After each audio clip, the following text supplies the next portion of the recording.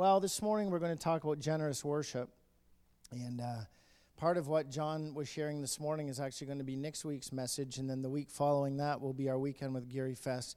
But I really, very rarely do I speak about, I don't know how to put this, but like our worship as a church body. Usually when I speak and when I share, I say I want to preach for our Monday to Saturday, right? Because that's really where it counts. And yet there are some principles the Lord brought me to this week about worship that I think are important for us because it's part of the mandate of our church. So I'm going to call this generous worship. Are you ready? We're going to hear from the Lord, and we'll end with a time of worship. Well, thank you that 5 people on this side are ready. The rest of you will have to get caught up, okay? All right, one of the major doctrinal catechisms written in the 1600s summed up the purpose of humanity in these words.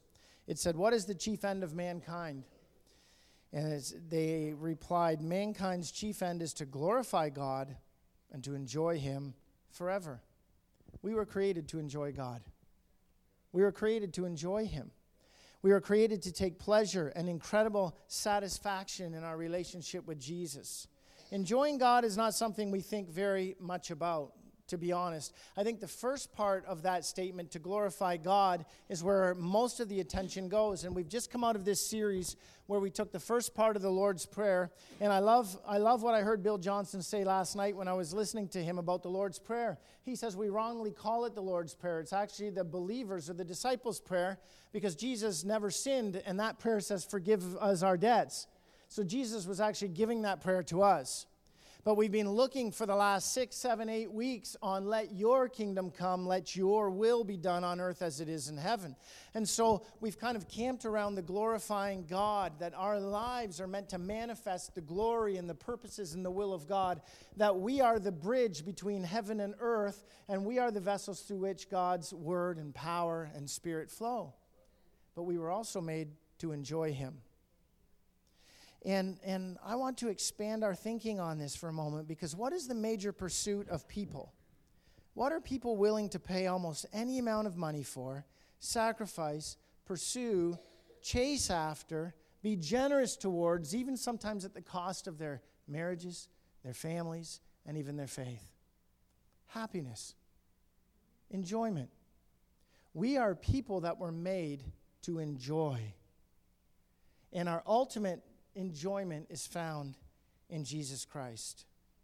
And so I propose to you today that as God's people, bought by the blood of Jesus, filled with His very Holy Spirit, we should be generous in our worship of Him and expect to enjoy Him when we are worshiping Him. He should be our pursuit, amen? His presence should be where we find our greatest satisfaction. You know, I discovered that there's a lot of things in my life that I can easily chase. Things that might even look good, things that might even make me more successful at what I do. But there's something I know that I've discovered in my life over the last number of years in my journey with Jesus Christ, and it's this: when His presence manifests, and that word manifest just means we can tangibly feel Him. When His presence manifests, there's something in me that says, I'm home. I'm home. All the other noise, all the other things, even good things that I tried to pursue to find that place where my soul could say, I'm home, is found in His presence. And so we're going to talk about that this morning, because the reality is there's a longing He puts in all of us that no amount of money, success, experiences, or relationships can ever satisfy except in Him. And so this morning we're going to talk about being generous to God in our worship. Jesus said the Father is looking for those who would worship Him in spirit and truth. And I've made this statement before, but I think it's important to this discussion. Jesus didn't say the Father is looking for worship. He doesn't need it. He's God.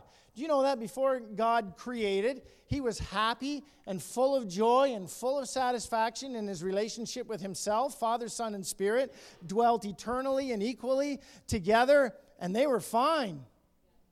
He doesn't need our worship, But he's looking for worshipers, looking for people that will exalt him and put him in the right place in their life.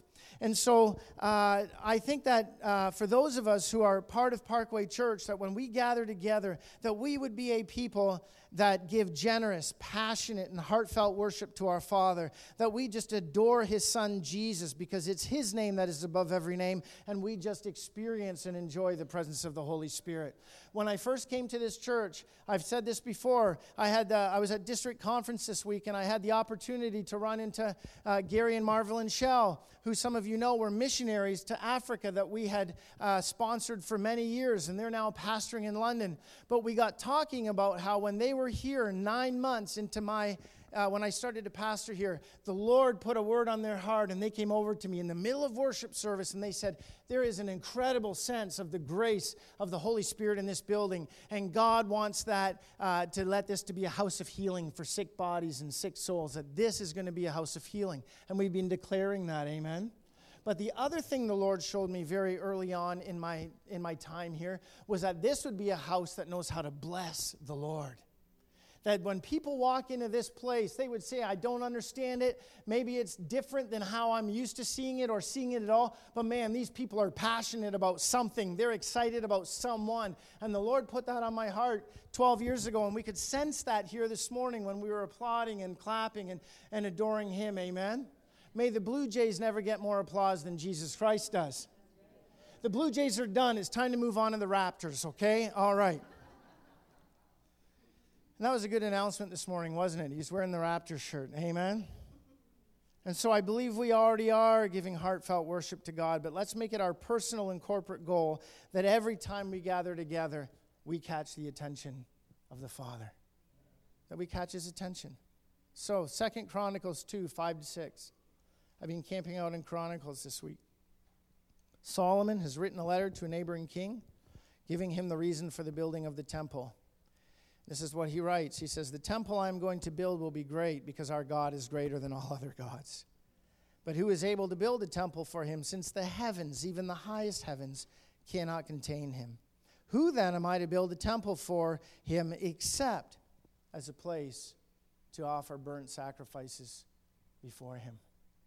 And so we can read in Solomon's statement that one of the major purposes for gathering together in one location is to offer a sacrifice of praise. There's that verse that says, we bring a sacrifice of praise into the house of the Lord. And each one of us can do that. Each one of us has that privilege. We are to bring our worship, our money, our praise, and our lives before him. God has always ordained a central place where people can come and express their generosity to God in giving.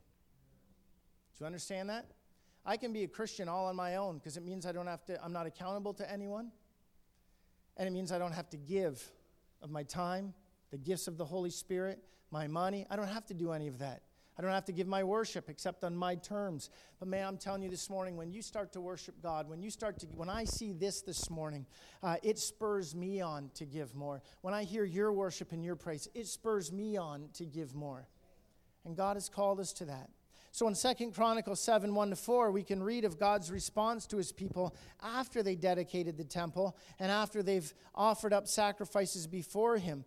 The word tells us that when Solomon finished praying, fire flashed down from heaven and burned up the burnt offerings and sacrifices, and the glorious presence of the Lord filled the temple. The priests could not enter the temple of the Lord because the glorious presence of the Lord filled it. When all the people of Israel saw the fire coming down and the glorious presence of God filling the temple, they fell face down and worshiped and praised the Lord, saying, he is good, and his faithful love endures forever. Then the king and all the people offered sacrifices to the Lord. And I don't know why I'm quoting him so much this morning, but I love what Pastor Bill Johnson said in regards to that passage of Scripture. He said, whenever there is sacrifice, the fire of God will fall. And that's what John was telling us this morning. When we even say, I'm going to sacrifice $5 or $10 of my grocery budget, the fire of God will touch that, and the blessing of God will touch that. Even a glass of cold water given in the name of Jesus doesn't go unnoticed by heaven. Wherever there's sacrifice, fire will follow. So often we sit back and wait for God to do something. If we step out and do what he told us to do, the fire, the Holy Spirit of God will follow. Amen? And so I love this passage. I love this passage because in the first ever established temple building, as God's people offer up their sacrifices, God came and filled the temple. I love how they keep putting it, with his glorious presence. The writer says it almost to the point where you're like, okay, we get it already. But I think he's saying that because he wants us to understand, no, until you experience it, it is glorious. And until you experience it, you won't understand. And so even though Solomon lived in the Old Testament times when their understanding of God was limited and God's purposes were still being explained, the reality is that he understood that God didn't live in a building. He says, who am I to build it? God doesn't live in a building. But he also understood that God would honor that place as long as his people gathered, offered worship, repented, and brought sacrifices. And this was all part of God's plan. So why was it part of God's plan? Because this temple was a point of contact for God's people.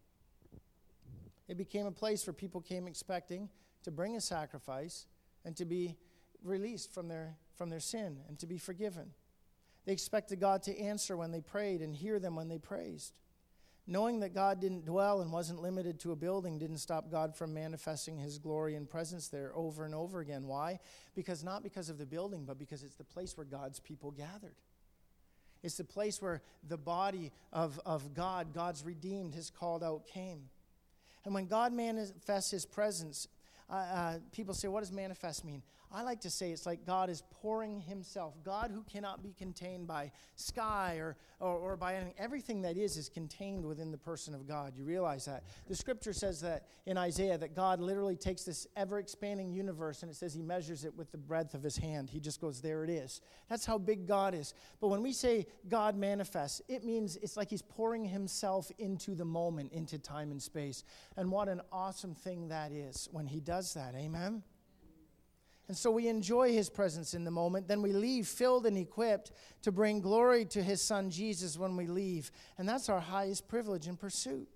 And I believe we should experience this every week, every time we gather together. For here's an even greater reality. You and I are New Testament believers. And we understand more fully and more completely that God doesn't reside in a building, but God actually lives in us. In fact, drawing from the Old Testament temple illustration, the Apostle Paul writes in 1 Corinthians 6:19, don't you realize that your body is the temple of the Holy Spirit who lives in you and was given to you by God? You do not belong to yourself. The Holy Spirit that manifested in fire in the old covenant temple lives inside you and I. So the glory and power that manifested there lives inside us.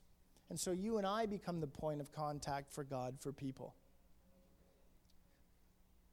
In the Old Testament, before anyone could experience even a second of his presence, there had to be consecration. Sometimes it took days and weeks for people to set themselves aside, abstain, fast, and pray, prepare themselves. They would wash their robes. They would sacrifice animals as a guilt and a sin offering. Blood was poured out, and the priest would be ready. And even then, only a few people could step into the holy place and experience the manifest presence of God. But you and I have already been prepared through the righteousness of Jesus Christ because his blood was shed. He has washed us.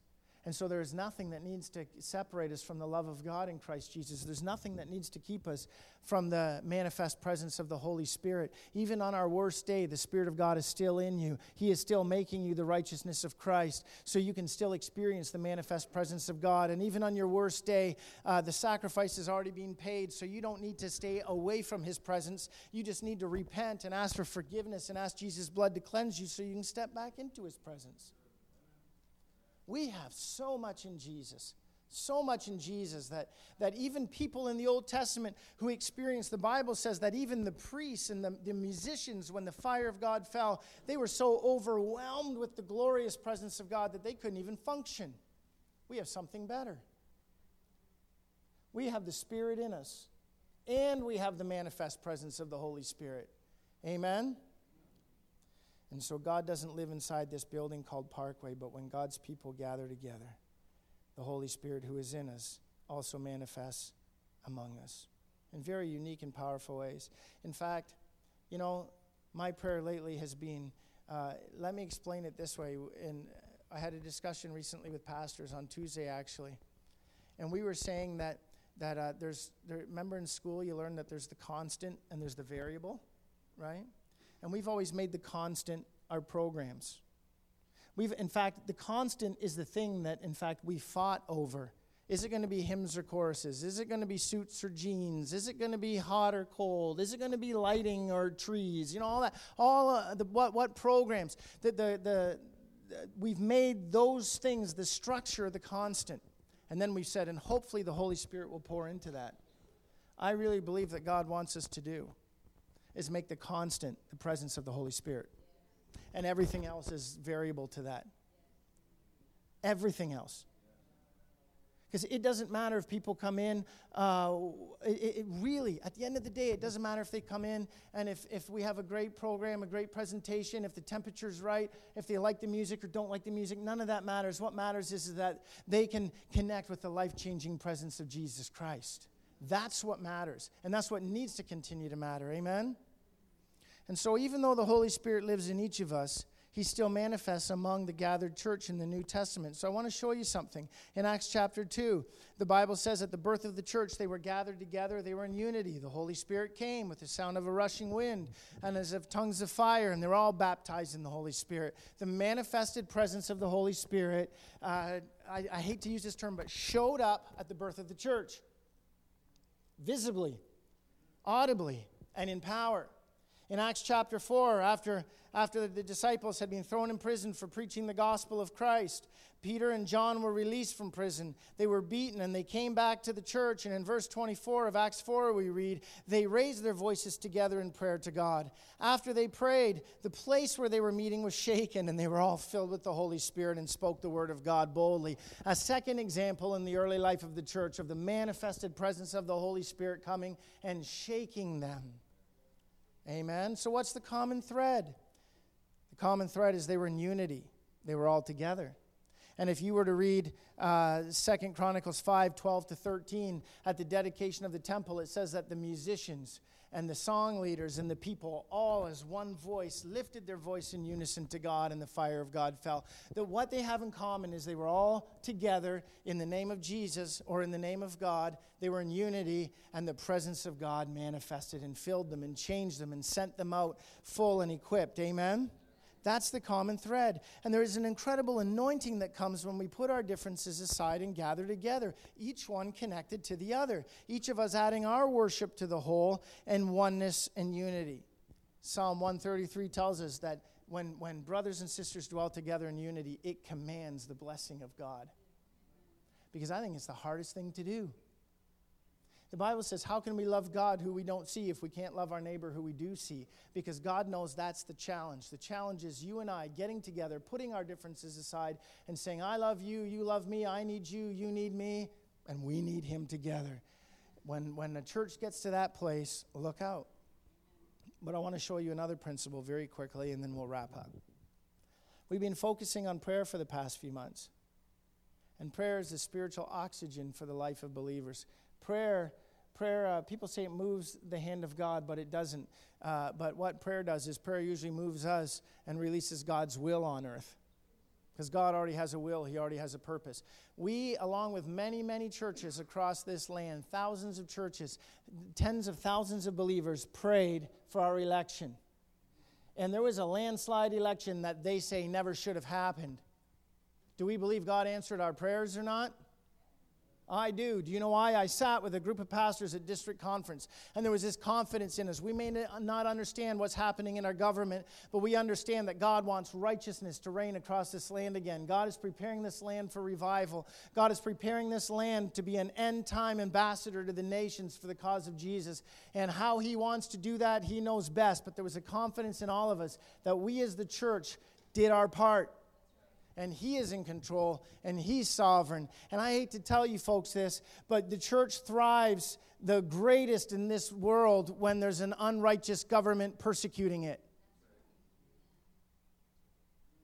Churches that have the favor of their government leaders have a shelf life because we make it a political agenda.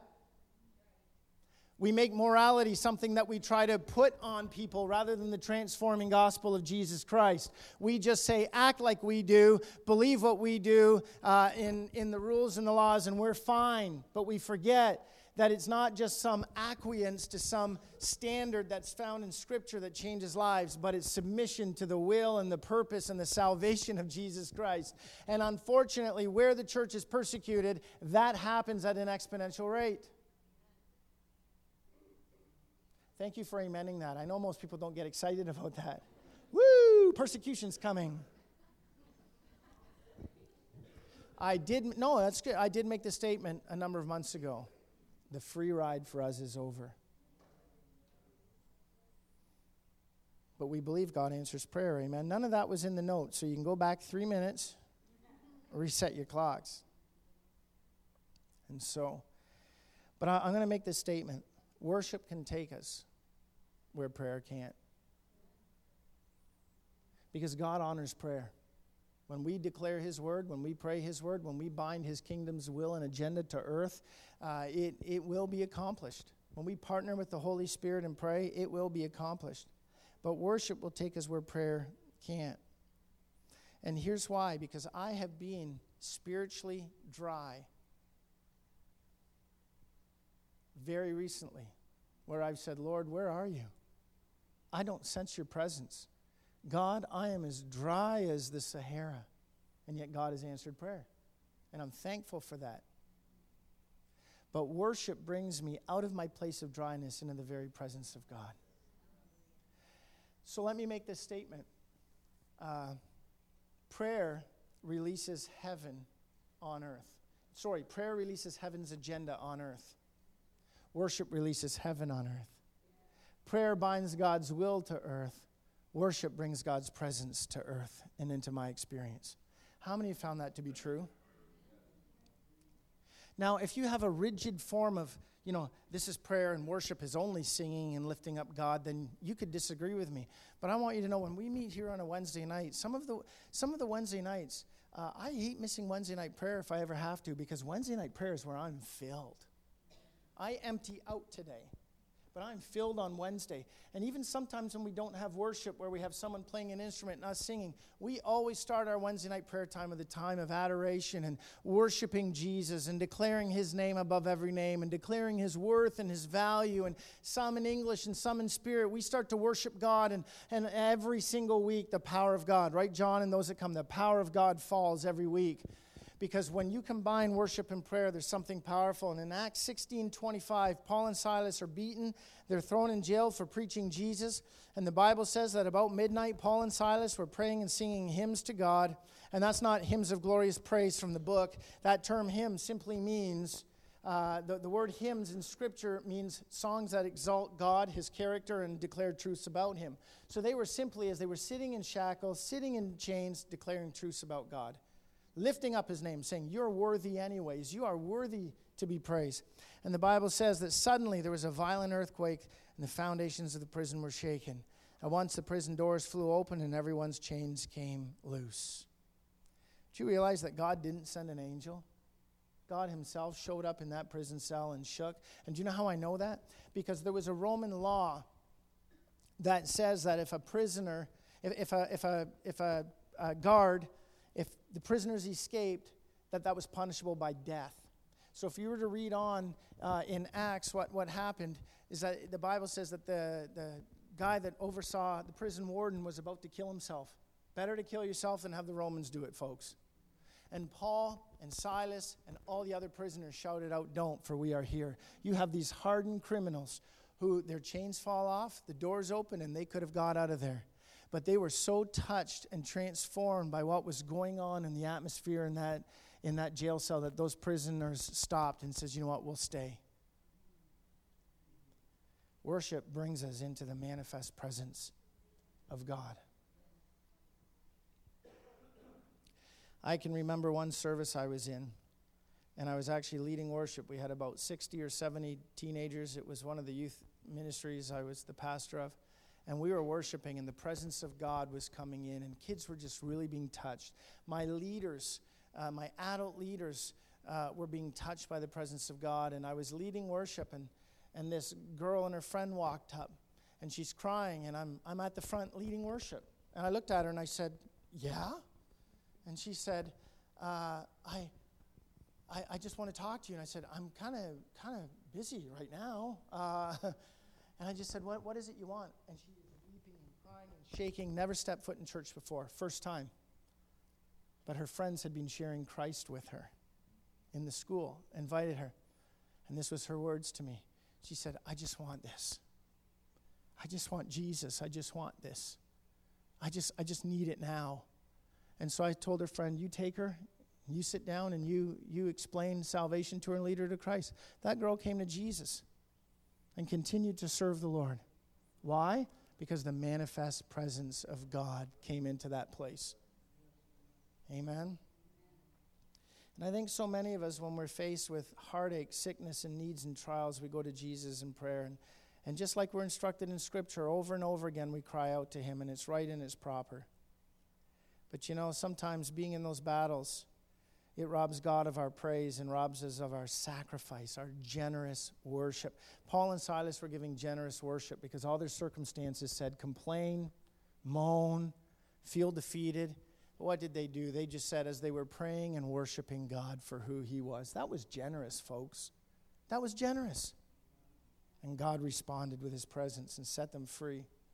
And you know, you can give generous worship to your Heavenly Father, and I believe that when we do that, chains can fall off. I was telling the prayer team before church that when I was on staff with my dad, oftentimes before service he'd go, oh, this migraine is so bad, son. I don't know if I'm going to make it. And we would pray, but then we'd walk out, and as the worship would start, he'd testify later. He'd go, I got into that second worship and praise song, and my headache just went, just like that, instantly was gone. And this would happen numerous times. So I just want to tell some of you folk, expect more. Expect more. When the presence of God starts to manifest, expect more. Say, God, I have given you praise. I've been generous to you. We don't give to get.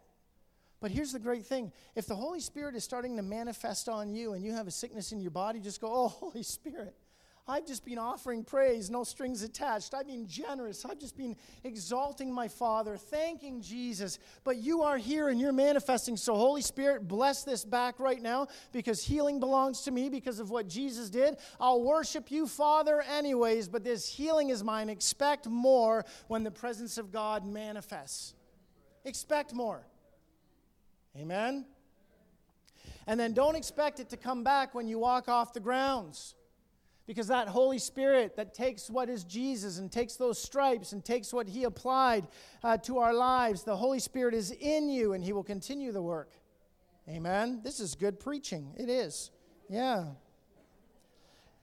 And so we're not going to read it this morning, but in 2 Chronicles 20, verse 20 to 24, King Jehoshaphat was in a battle, and he was facing the battle where the odds were against him, and he probably was not going to win it, except the Lord had told him to go. And so this is what he did. It said, putting the singers in front. They started to sing and praise the Lord, saying, what is it that they sang? Give thanks to the Lord. His faithful love endures forever. Incredible Old Testament theme. Give thanks to the Lord. For He is good, His faithful love endures forever. And they did that. And the Bible says that when they showed up to the battlegrounds, when their lookouts went to the top of the hill and looked down into the valley where 3 different nations were assembled against them, the Bible says they couldn't find one person alive because they all turned on each other and God brought confusion in their midst. I want to tell you something. Worship paves the way and moves enemies and removes obstacles as we lift up the name of Jesus. And it's not, and I know we've heard people say, what worship does is it takes our attention off of the circumstances and puts it on God. Absolutely. But it's more than that. It's more than just a mental adjustment. Worship brings the presence of God into our circumstances. And I want you to know something. Sometimes we're waiting for the Spirit to raise up the standard against the enemy. Worship will release the Spirit like a flood, so that when the enemy's raised up, the Spirit of God will come in like a flood and wash away your enemies. Amen? And so, when we worship, the Spirit of God falls. It's a taste of what we were made for. When we worship, sick bodies will start to be healed. As we praise, despondency, despair, and dryness will flee before a wave of God's presence. I'm going to wrap up in about 4 minutes, and we're going to go to a time of worship. And I truly believe the more generous we become in our giving, in our time, and with our worship, the greater God will open that window of heaven and pour in supernatural blessing. And this is true in our personal and devotional times. You know, I testified a few weeks ago. I was sitting on my front step and just was burdened down and just feeling very dry. And I read the Word, and the Word was impacting my life. And I just started to look up at the stars, and I just said, God, you made all that. You spoke that into existence. It didn't even take any effort. It was an afterthought, and there it is. And you named each and every one of those stars. You have a name and a purpose for each one of them, and they're uncountable. They can't even be fathomed. Scientists say that it's expanding at a rate we don't understand, and God, you're naming each one of them right now. So what do I have to worry about? And the presence of God touched me and gave me such confidence. And I wasn't singing it, but I was worshiping and adoring the Creator who made all that. And the Bible says this of my Jesus, that by Him and through Him and for Him all things were made. That farthest star was made for Jesus Christ, by Jesus Christ. And He's my Savior, and He's my friend, and the Holy Spirit's making Him real to me every day. That's the God I serve. When we start to serve and worship and praise and generously give to that God, things will change. Amen? Amen. All right. So what does generous worship look like? Generous worship, the Bible tells us, is body, soul, and spirit, because the greatest commandment is to love the Lord your God with what? All your heart, all your soul, and all your strength.